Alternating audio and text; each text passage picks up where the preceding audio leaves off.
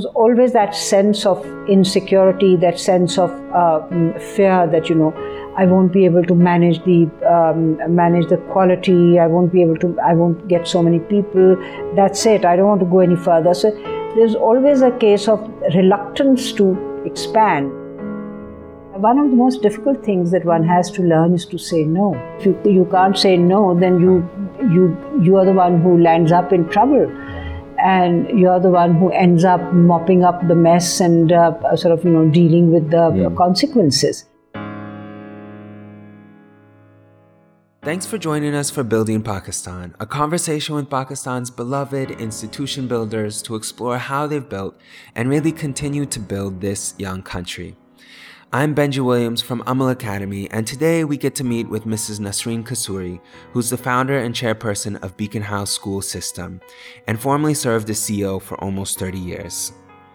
She's built Beacon House into one of the largest private school systems in the world, and in today's conversation, we'll discuss with her evolution as a lifelong learner over Beacon House's 42-year history. From the initial days as just a project and her role as really just a parent trying to give her own kids a good education, to her transition as an entrepreneur burdened with conviction and with opportunity, to her evolution as a CEO, building Beacon House into the institution that it is today, and finally into her role now as chairperson. And of course, all along the way, being a spouse, being a parent, being a friend, being so many things to so many people. It's really an incredible story of how she managed to do it all and still does so much, and there's a tremendous amount from which we can learn. Should we get started? Yeah, certainly, by all means. Well, fortunately, you and Beacon House really don't need much introduction, and so I won't get into that so much in detail. But just to give a background from my own context, you guys have almost 200 schools in 9 different countries, over 280,000 students. I think the latest number I saw was 286,000. I won't try to correct you because I don't have the figures in front of me, but I mean, if you've collected the figures, okay, you're probably right. Yeah. It's very hard to keep track, I think, because things change on a daily basis. I didn't know you were going to be asking me numbers or figures. No, I'm not. I'm just kind of setting the context because it's hard to comprehend these numbers. I mean, employees is around 15,000, and it's been 42 years since you started out. And as a result, you have become one of the largest privately owned education systems in the world, which is fascinating and incredible. And hard to get our heads around. And so I think in order to do that, it might make sense to go back to 1975, 42 years ago. And starting back when you had set up this Montessori school, and from my understanding, you were on the first floor of your grandmother's house in Gulberg. There were about 19 kids, 2 of them were your own. And what I'm really curious to understand is what inspired you to move beyond just that first nursery into the next school in 77? What inspired you to move beyond just this being a project or something that was supporting your kids and a smaller community? Can you kind of walk us through that thought process back then? 1975, I was out looking for a nursery school for my own children. And first time I started looking for one, and obviously this is when my children were off school going age, and I found that there was a vacuum. There was really nothing on offer, and what was there on offer was for early childhood education seemed totally inappropriate for 3-4-year-old children. And I did want them to go to school, but I didn't want them to go to those schools. And that frustration and that dismay at the total lack of proper nursery schools for young children led me to think that maybe I could do something myself. And the reason I mustered up that courage is because in my applied psychology, I had read about the Montessori system. And at that time, for lack of, more information, I would say I thought that the Montessori was the ideal system for early childhood education. And as it happened, there were a lot of Montessori schools in Karachi. And I thought, well, it's the same country. Karachi's had a lot of Montessori, has had these Montessori schools for a long time. Why not Lahore? So a lot of things sort of happened, fell in place in the sense that I went to Karachi to do a little bit of a survey, met with the Montessori Association ladies who, as it happened, had been wanting to start a Montessori school. So they thought that, this was the ideal opportunity. Here was somebody who was making inquiries about why there wasn't one in Lahore. So they encouraged me. And I thought, well, I needed, I felt that Lahore needed a good, school, Montessori, or something that supported early childhood education for my own children. So it was pretty selfish from that point of view. Anyway, to cut a long story short, I set up the Montessori school. My own children were, went to that school, and so did others. We had other children as well. And I would say that, for me it was fun and games. You were having fun. I was having fun. I was having great fun. My own children were there. They were going to school, but I wasn't separated from them. It was my grandmother's house, so I could get my cup of tea whenever I wanted to, and a snack if I wanted it. So it was like being at home, being with your children, and working and running a school. And all the other children, the other 17 children, were children of my friends and acquaintances and all that. So it was a nice, clubby, comfortable arrangement. So those were, that was not very much like working. It was very nice. It was like a club. Every day in the morning you got up and you looked forward to, going to work, because, you had these group of lovely children, 2 of them your own, and, their mothers would come and drop them. Their mothers would come and pick them up. You would sit and have a cup of tea with them, have a chat, gossip session, and, So this is exactly what I wanted to ask, is you almost were not an accidental entrepreneur, but you had the choice to keep having fun. Yeah. As a small project, but you then decided to kind of jump into not the misery of entrepreneurship, but certainly the challenge of entrepreneurship. In these 2 years, I realized what a dearth of school seats there were. And in these 2 years, I realized that there was an immense need for a school. But because the government had not allowed the private sector to come into schools, I was doing a nursery, and you were only allowed to have up to kindergarten. You weren't even allowed to go into class 1.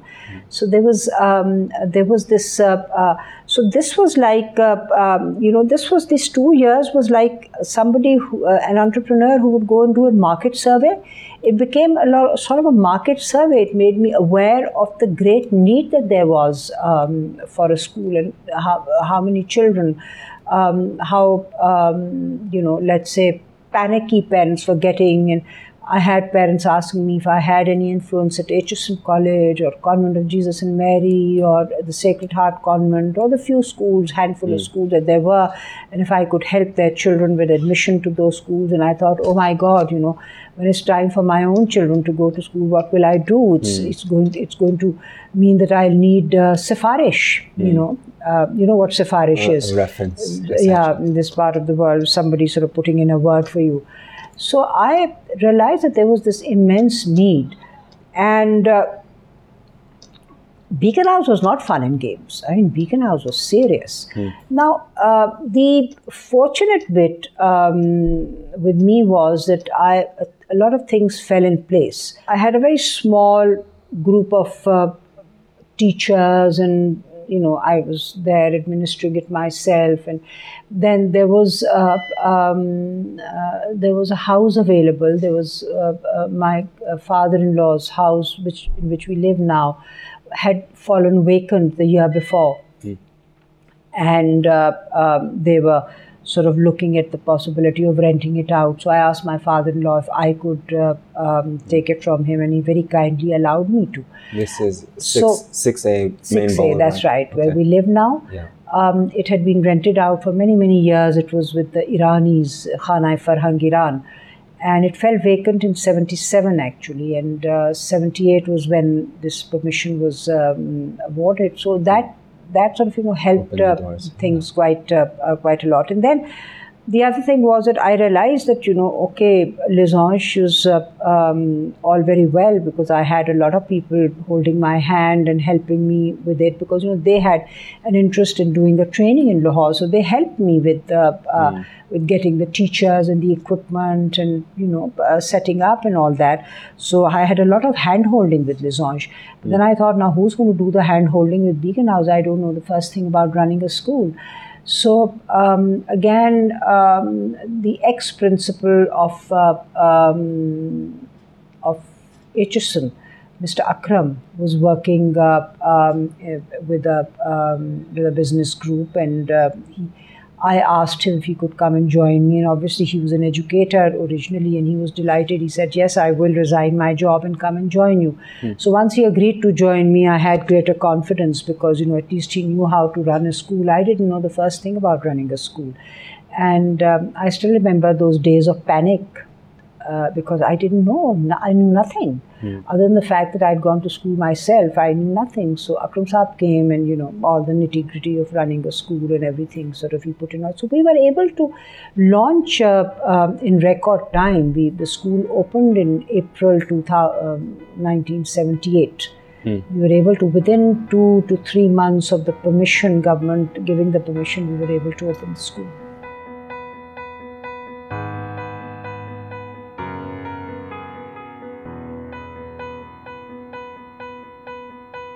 And I mean, I can just imagine it was a totally different experience than setting up Losange, the Montessori school. Completely different. What did you feel like when you were launching it? There must have been so many challenges. And what did you learn that first year? What was that process like? You see, I learned a lot. It's very difficult to say what I learned, but the point is that the panic was there, because this is. There was this panic, and Akram Saab would keep saying to me, okay, now please calm down, relax, it's fine, calm down, because I would be panicking all the time, and then I wasn't used to taking pressure for admissions. I knew that there was a market need, but I didn't know how much, because I opened my doors for admissions. The way people came in and the numbers that came in, I couldn't handle it. I didn't have the teachers. I didn't have the furniture. I wasn't prepared for it. I was prepared. I had prepared myself for about 200 students. And, hordes came in. And then I didn't want to go beyond class 5, for instance. That we had discussed that, we'll only take up to class 5 and let them then go up one at a time. But, I had people sitting there and crying and pleading for a class 6, and then another lot for class 7. And I thought, my God, and I still remember, against my better judgment, I started class 6 and I started class 7. In the first year? Or in the first year. And my God, did I struggle with them, because most of them were dropouts. And this much I did know, that if I didn't produce a good result, I'd be sunk. So the amount of work I had to put in with those class 7 and class 6 students was phenomenal. It was phenomenal, the amount of money I had to spend on them. And I spent as much money on them as I did on the rest of the school. I remember there was this teacher of English as a second language, and she was in Islamabad. Her husband was working in Islamabad, and she was with him in Islamabad. And I used to fly her out every week from Islamabad, and she would sit and work with these students, because their language skills were so poor. Their language skills were so pathetic, and I thought, my God, these kids are not going to pass an exam. So in some ways, you might have overstretched yourself. I did very much overstretched myself with classes 6 and 7.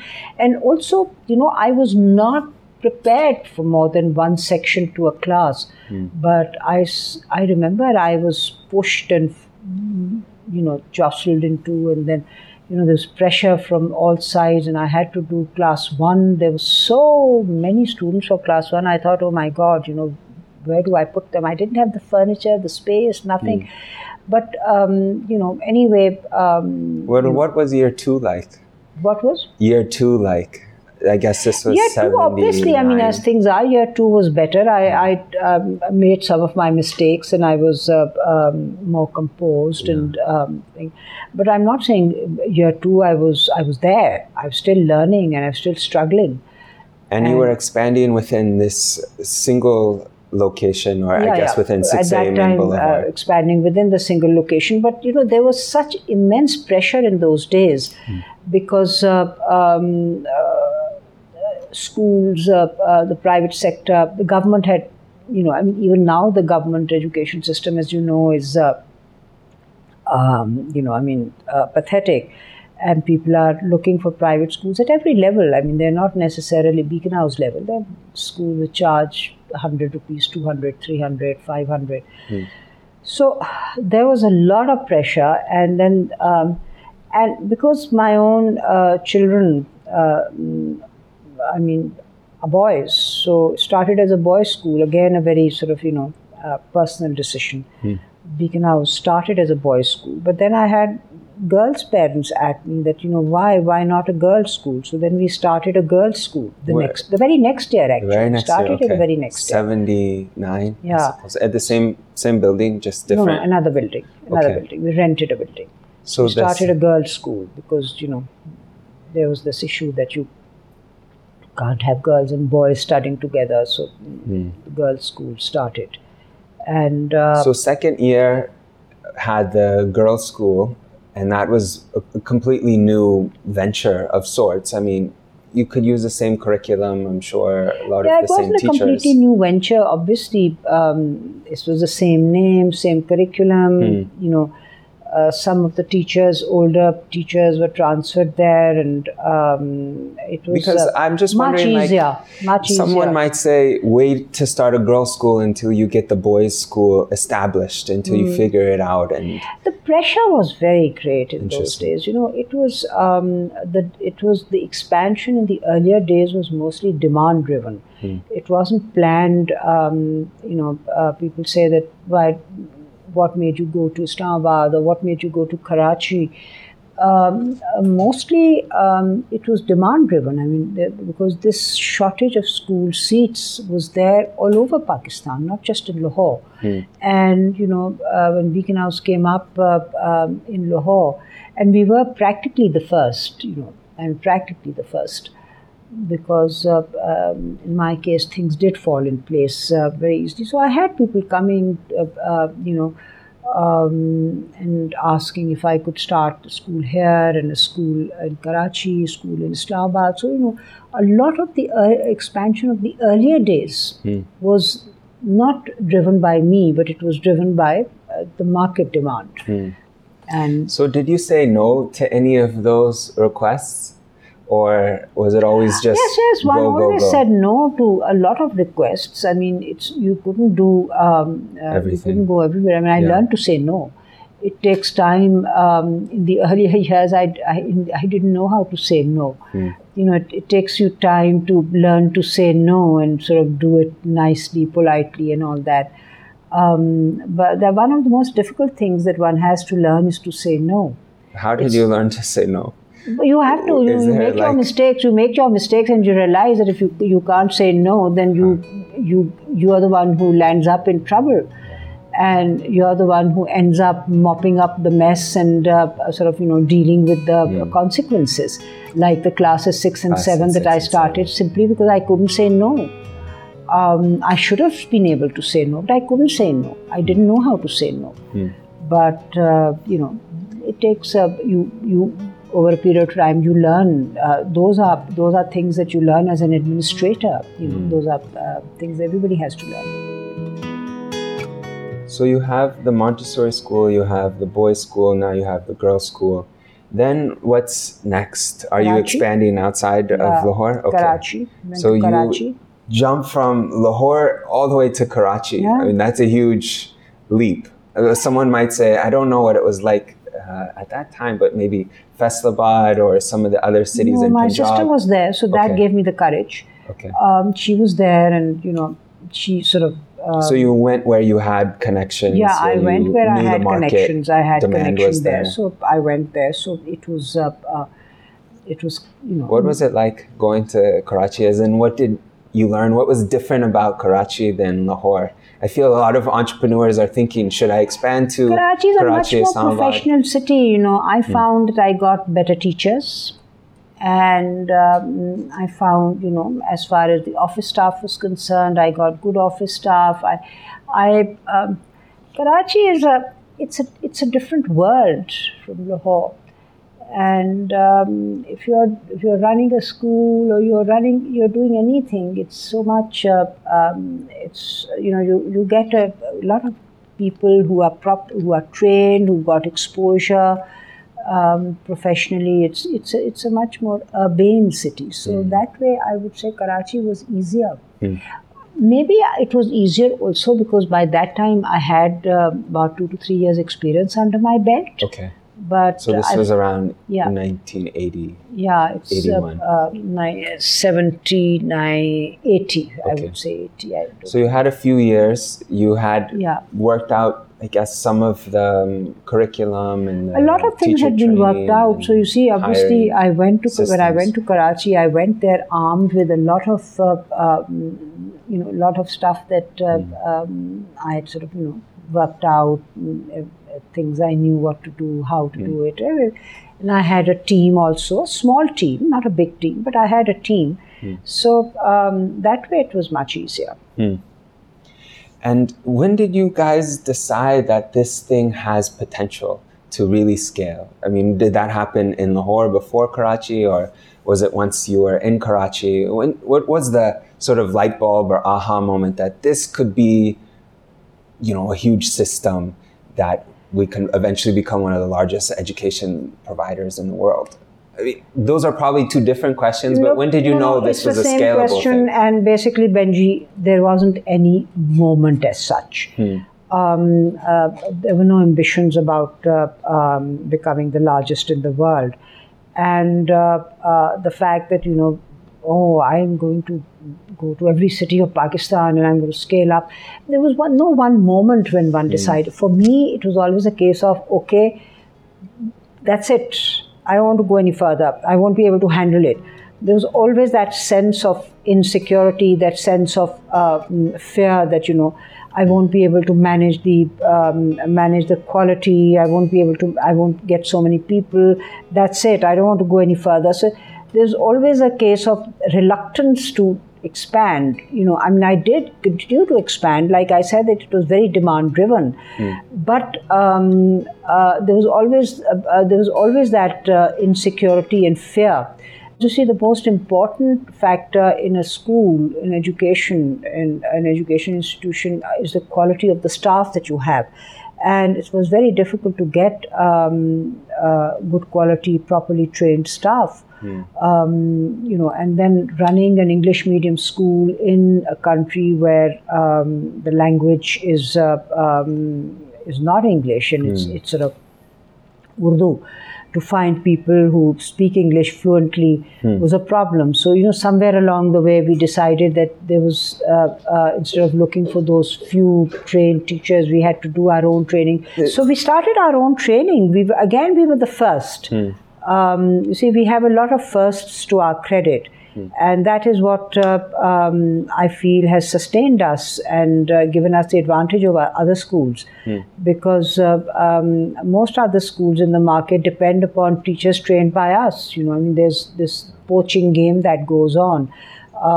We don't like it, but then there's nothing much we can do about it. But we are constantly training, and we have been training. We started training way back in the 80s. We started training because we realized that, I realized that I couldn't find teachers. We just couldn't find trained teachers. Just being able to speak good English wasn't the right qualification for being able to teach in a classroom. So we started that. So there was always, there was always that fear that held me back, and I'd say, okay, now bus, that's it, no more. And then again, we would start, and then again, it would be a case of, okay, that's it. Thing. More expansion has taken place since I handed over in 2005.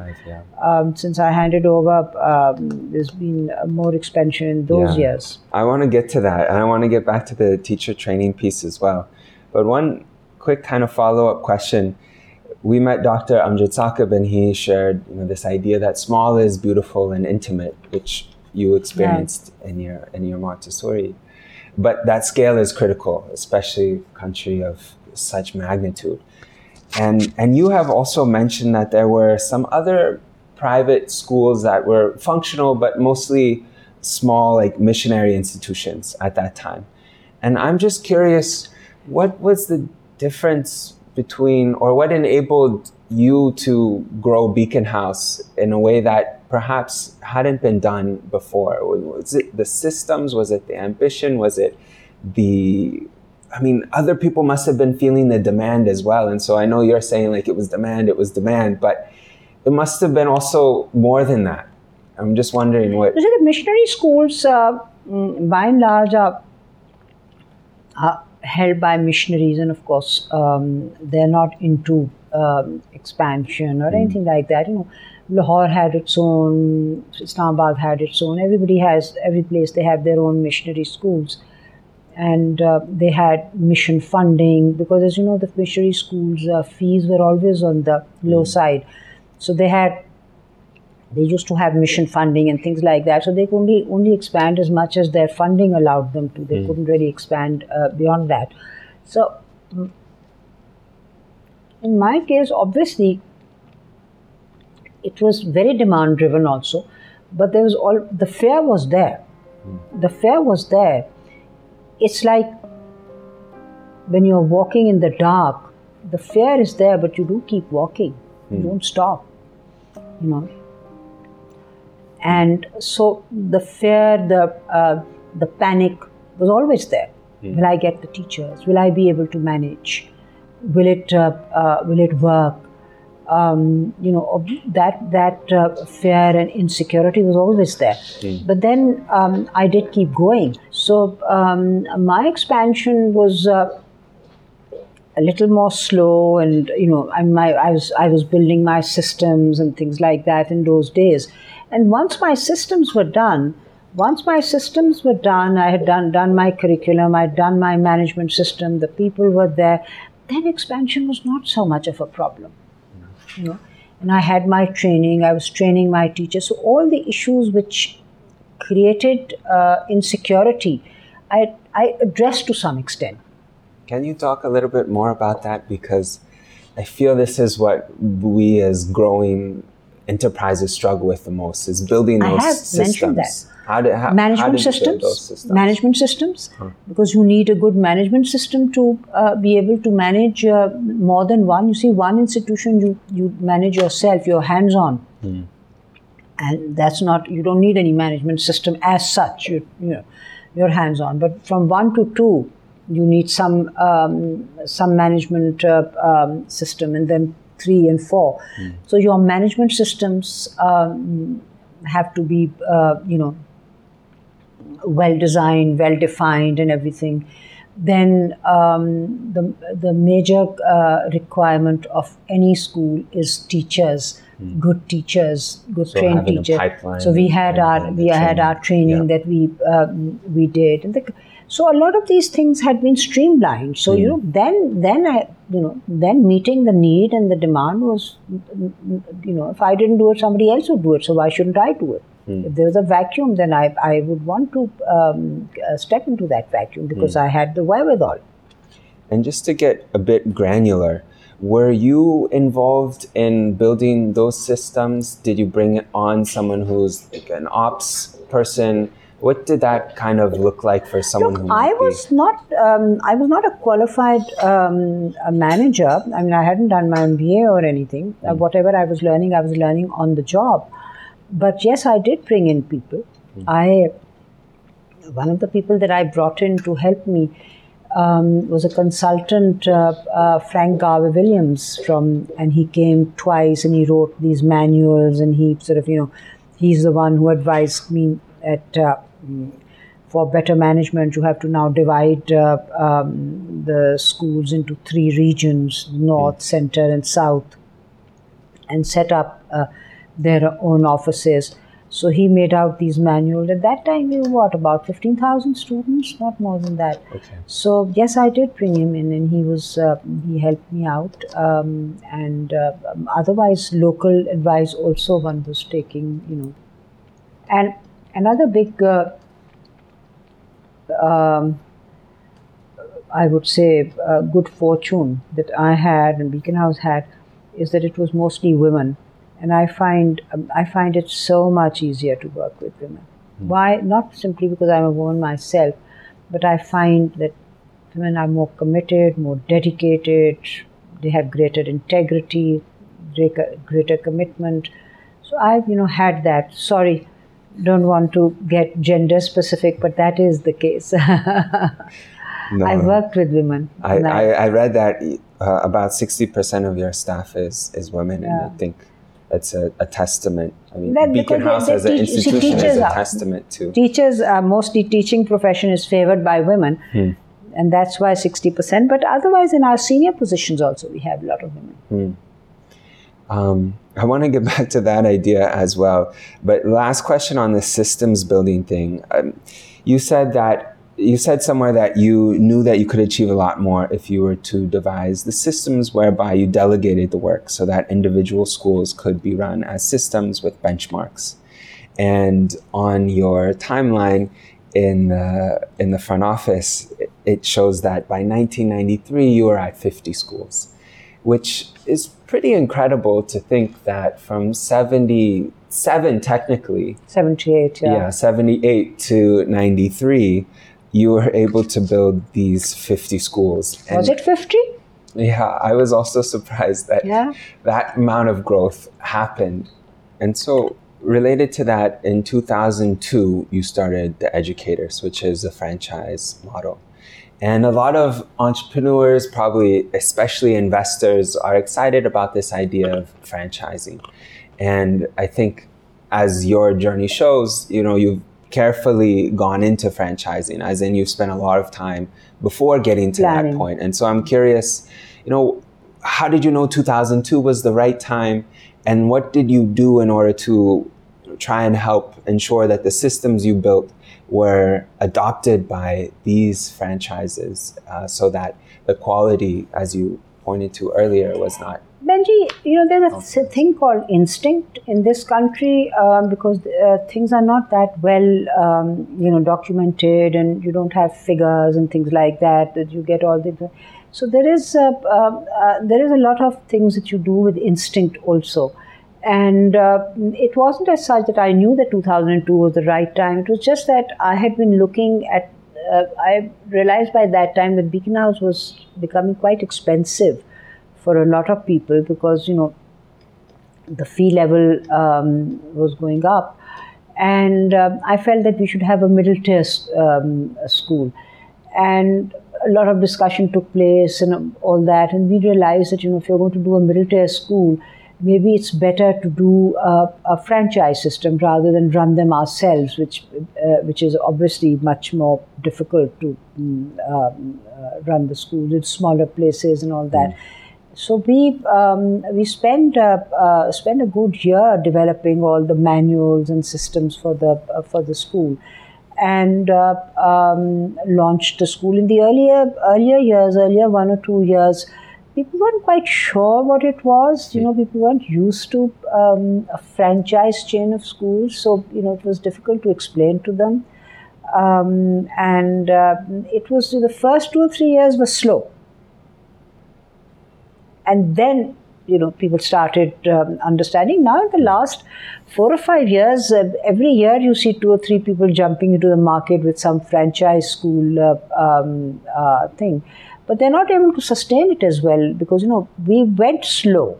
We were slow, and our systems are developing. We were making our mistakes, correcting ourselves, learning things. So, our learning took place on the field, and we learned. And then you get in franchisees who are sometimes not right.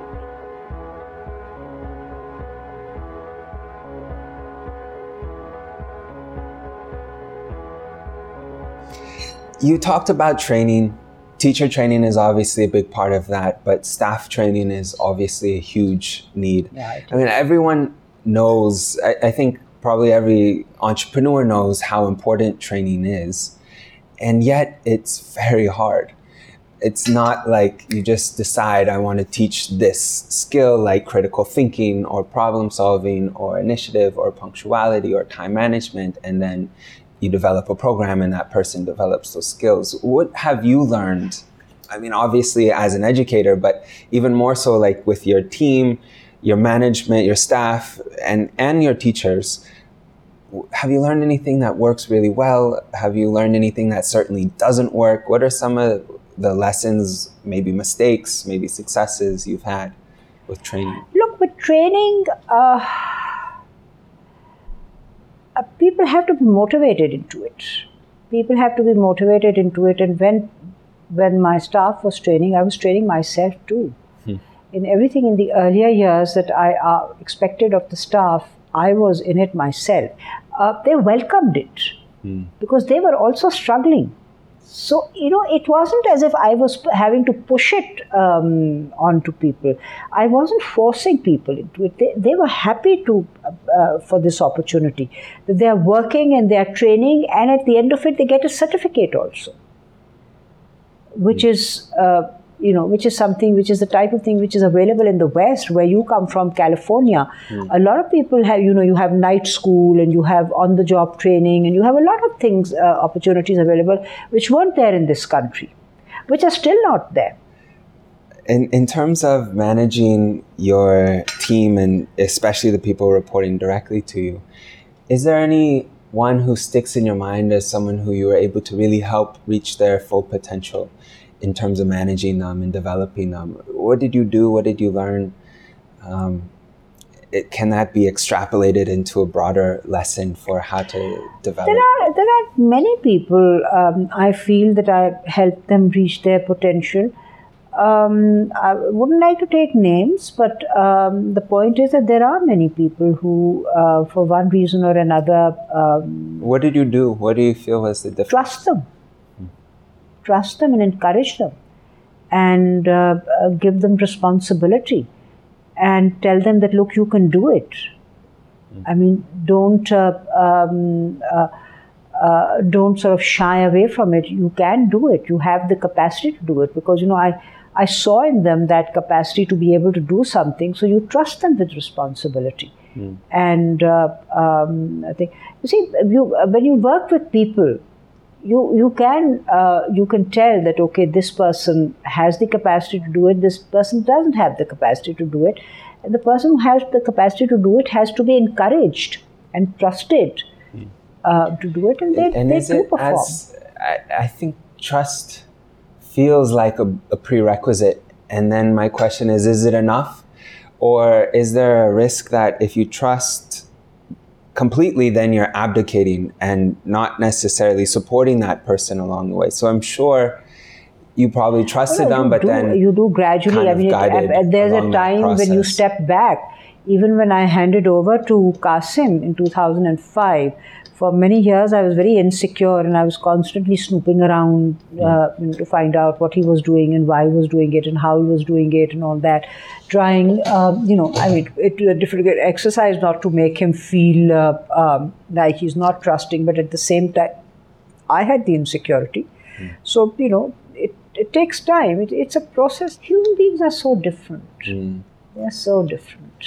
Thankfully, they're different. Compare one to the other. What was that process like of, I guess, kind of transitioning? How did you know that 2005 was the right time to step into the chairman role and to allow someone else like Qasim to come in as CEO? And how did you help make sure that transition was smooth, or as smooth as it could be? You see, 2003, my husband became a minister. Even though I didn't go with him to Islamabad, I stayed on here.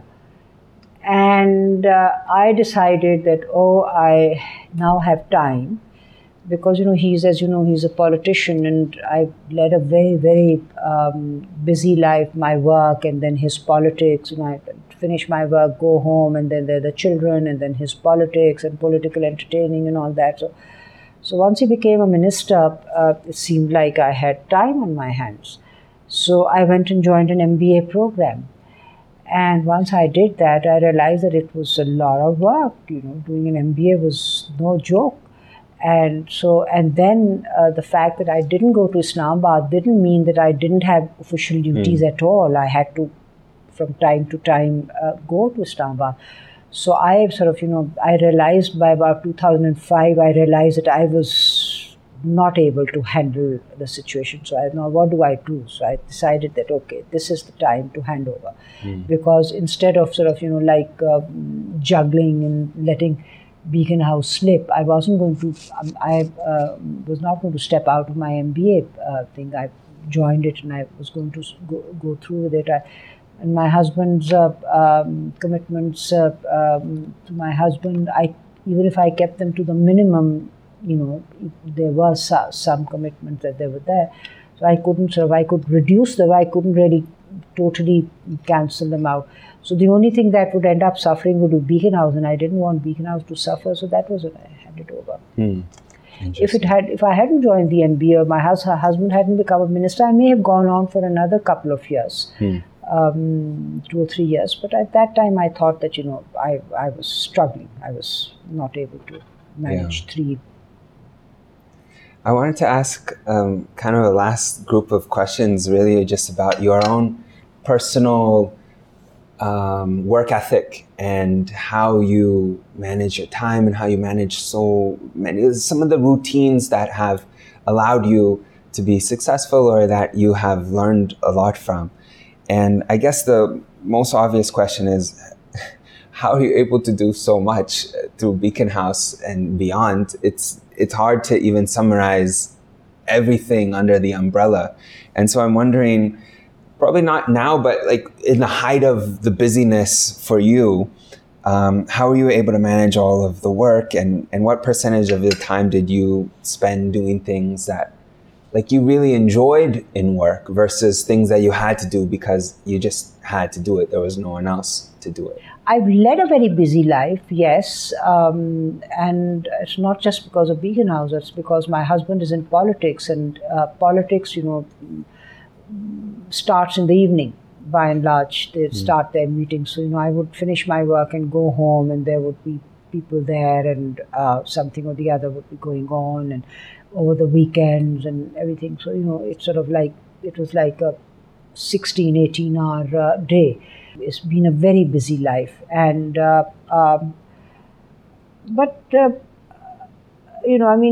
you devise systems as you go along. You don't, there's no book that tells you what you're going to do. All of us have different lives and different environments. And as you go along, you devise your systems, all right, you do it this way, or you do it that way, or this is working and that is not working. A bit of trial and error and everything. I've never found a book that that could sort of tell me how to do things. Do you have any like routines that you I have one thing about me is that I am a disciplined person. I believe in discipline, and I believe in routine. When I was working, when I was the chief executive, I made sure I was never late. I was here 5 minutes before, time. I ran a school also for the first few years. I used to run a school, and I was never late for that. And that was one thing I expected of my teachers. And then in my office, I expected of my staff that please don't be late. And don't look at your watch and walk off. Finish the work on your table. If you have to stay an extra half hour, 40 minutes, do that. Discipline is important. Discipline is important, and that's one of the reasons why, this is a question that a lot of people have asked me, because my husband is so active in politics, and have you never thought of politics? And no, I have never thought of politics, but because in politics there is no discipline. And there's a lot of flexibility, and I'm not flexible. I'm not a flexible person. I believe in discipline. If I give somebody an appointment, I want that person to be on time. If I have to go somewhere, I want to be on time. I expect my staff to be on time. And as long as I was in the riding seat, people were not late, you know. But I turn a blind eye to it now. But the point is that so the two things that are things that I haven't learned, but that are part of my personality, is discipline, and good or bad, but I'm a little inflexible. So both those things. What does it mean, never inflexible? Like, and how do you adjust for that? I mean, look, I think a lot of entrepreneurs are a little inflexible. I know I have to make compromises sometimes, but most of the time, if I make a decision, once I've made a decision, I don't easily change my mind. It's a well-considered decision, and I don't then, because there are always other points of view. There are always other points of view. You have to decide one way or the other. You have to make a decision.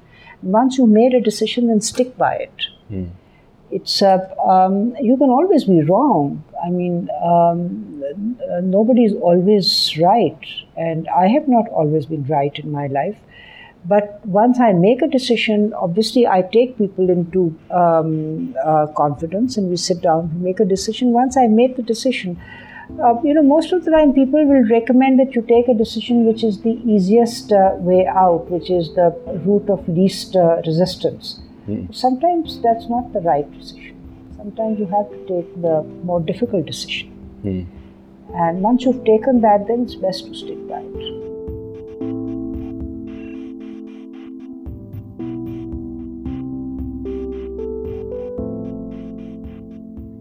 Last question that I have for you. I'm fascinated how you got your MBA in 2005. And I think it just speaks to the type of person you are and the type of institution you've built, which is centered around this idea of learning and more specifically on lifelong learning. And so I'm just wondering, like, these days, how are you exercising that practice of being a lifelong learner? What do you do in order to continue learning? What did you do as a CEO to continue to develop yourself? I'm not CEO, I'm chairperson. I'm saying before, how did you continue to develop yourself? I'm a chairperson, and the MBA helped me a lot. The MBA helped me a lot of things. You see, when you do your MBA after you work for as long as I had worked, it's very exciting, because when you're doing your MBA, you realize that a lot of things that you were doing are things that they're telling you to do. You stumbled upon those practices. You sort of, by trial and error, you stumbled on the practices that they're recommending. So that makes you feel good. And there are lots of areas where obviously you say, okay, so this is what I should have done, So it's a lot of, you relate to what you've done.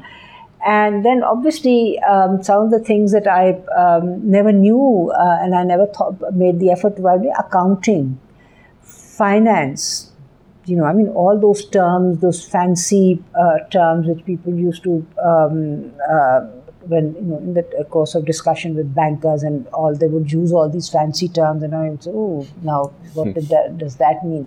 So, you learn what those fancy terms mean.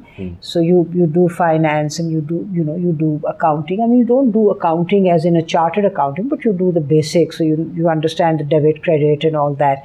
So you understand a lot of those things. So it was a very interesting experience for me, very interesting. And also because, the MBA that I did was not a full-time MBA. It's called the TRIUMPH MBA, which is 3 universities, and you go to different countries and you do 6 weeks and 6 weeks, and you meet a lot of people, mid-management people from different parts of the world. So, it's a part of the networking also, and interacting with people, sharing experiences. You see, being an entrepreneur and being a CEO as I was, is very lonely. in many ways, because you don't get to, you don't have colleagues in that sense to share with. You have a large number of people that work for you, but sometimes you can't share good, bad practices with people. So that way, that gives you that opportunity. That gives you, and I would recommend my sons to do that. Was this the only chance you had to be a part of a network? Or, I mean, I think a lot of entrepreneurs do feel that isolation, and they're wondering, how do I have to go to the extreme of doing an MBA? Or are there some practices that I could do perhaps to connect with people, or learn as I'm going along the journey? Benji, my situation was a little bit unique in the sense that I had, like I said, I had a 16-hour day. A man, I don't have a wife. Let's put it like that. I do my work. I go home. I have a house to run. I have children to look after. I have a husband who has politics. So I'm sort of like working like 16, 18 hours. And I'm not saying that I'm slaving away. I'm enjoying a lot of what I'm doing. But I have very little time to interact with and engage with people at my level. I didn't have too much of that luxury. It's a different situation. You see, most men who are at that level, they are members of associations. They sort of contest elections in those associations. They meet with each other. They interact. I couldn't. How did you find that support then before the MBA? I mean, 2005 you had been working for over 30 years at that point. Yeah. So those 30 years, how were you able to find that support and that learning? A lot of, things, different ways, occasional ways. I had a lot of friends. I would interact with my friends. I had some very good friends that I would talk to, I would interact with and all that. I couldn't really be part of that clubby situation. Yeah. I just didn't have the time. And then, you see, what I found was rather funny, actually, that because there aren't that many women working, now there are more, of course. At my time, there weren't enough women working. They don't have, culturally, if I go to a bank, they find it awkward to put me into a waiting room where men are sitting and smoking and chatting and loudly. So they would like to put me in a room where, just more. So they don't have ladies' waiting rooms. And so I used to, when I went to a bank to see somebody, they would put me into somebody's office because the main waiting room had a lot of very rowdy men sitting in it, and they thought that, I wouldn't want to be sitting with them, which I wouldn't. I remember going to the CBR once, FBR now it's known as, to see the chairman. And there was total panic there because they didn't know where to put me. While I was waiting for him to meet with me, so they took me into his office, and he was sitting at the far end with some visitors, and I was made to sit on the table this end. Obviously, because they just didn't know where to put me. Being a woman, they had that problem. That there's no waiting room for women, and there's this concept you can't put men and women together, so that sort of thing. So there was that interesting, challenging, sometimes annoying. It's incredible. You see, working in this country has its compensations as a woman, has its compensations, and has its issues also. Yeah. And you have a lot of people who are sometimes very patronizing, which is very annoying. Not anymore now because I'm so much older, but in my younger days there was that patronizing attitude, and which is what I used to find annoying. But at the same time, they did make concessions for a woman, which they don't do in the West, In the West, if you're in a bus and you're standing, nobody will get up and give you their seat. Here, they still will do that. they'll still give you their seat. If I'm on a PIA thing, if I'm in the bus, and I'm standing, somebody will get up and give me their seat. So they do make a concern. If I go to see a banker, in those days I used to go see, and he had 6 other people waiting, but he would see me first. Get rid of her, see her and have her go. It's incredible. It's incredible. I'm so glad that you have paved the way for so many. It's an inspiration for us. Your journey of being a lifelong learner has, I think, just created these huge ripple effects throughout the country and throughout the world. Well, thank you so much, Mrs. Kasturi, for your journey, for sharing parts of it with us, for taking out the time, and for continuing the work. Thank you for coming, Benji. It's nice talking to you. Thank you so much.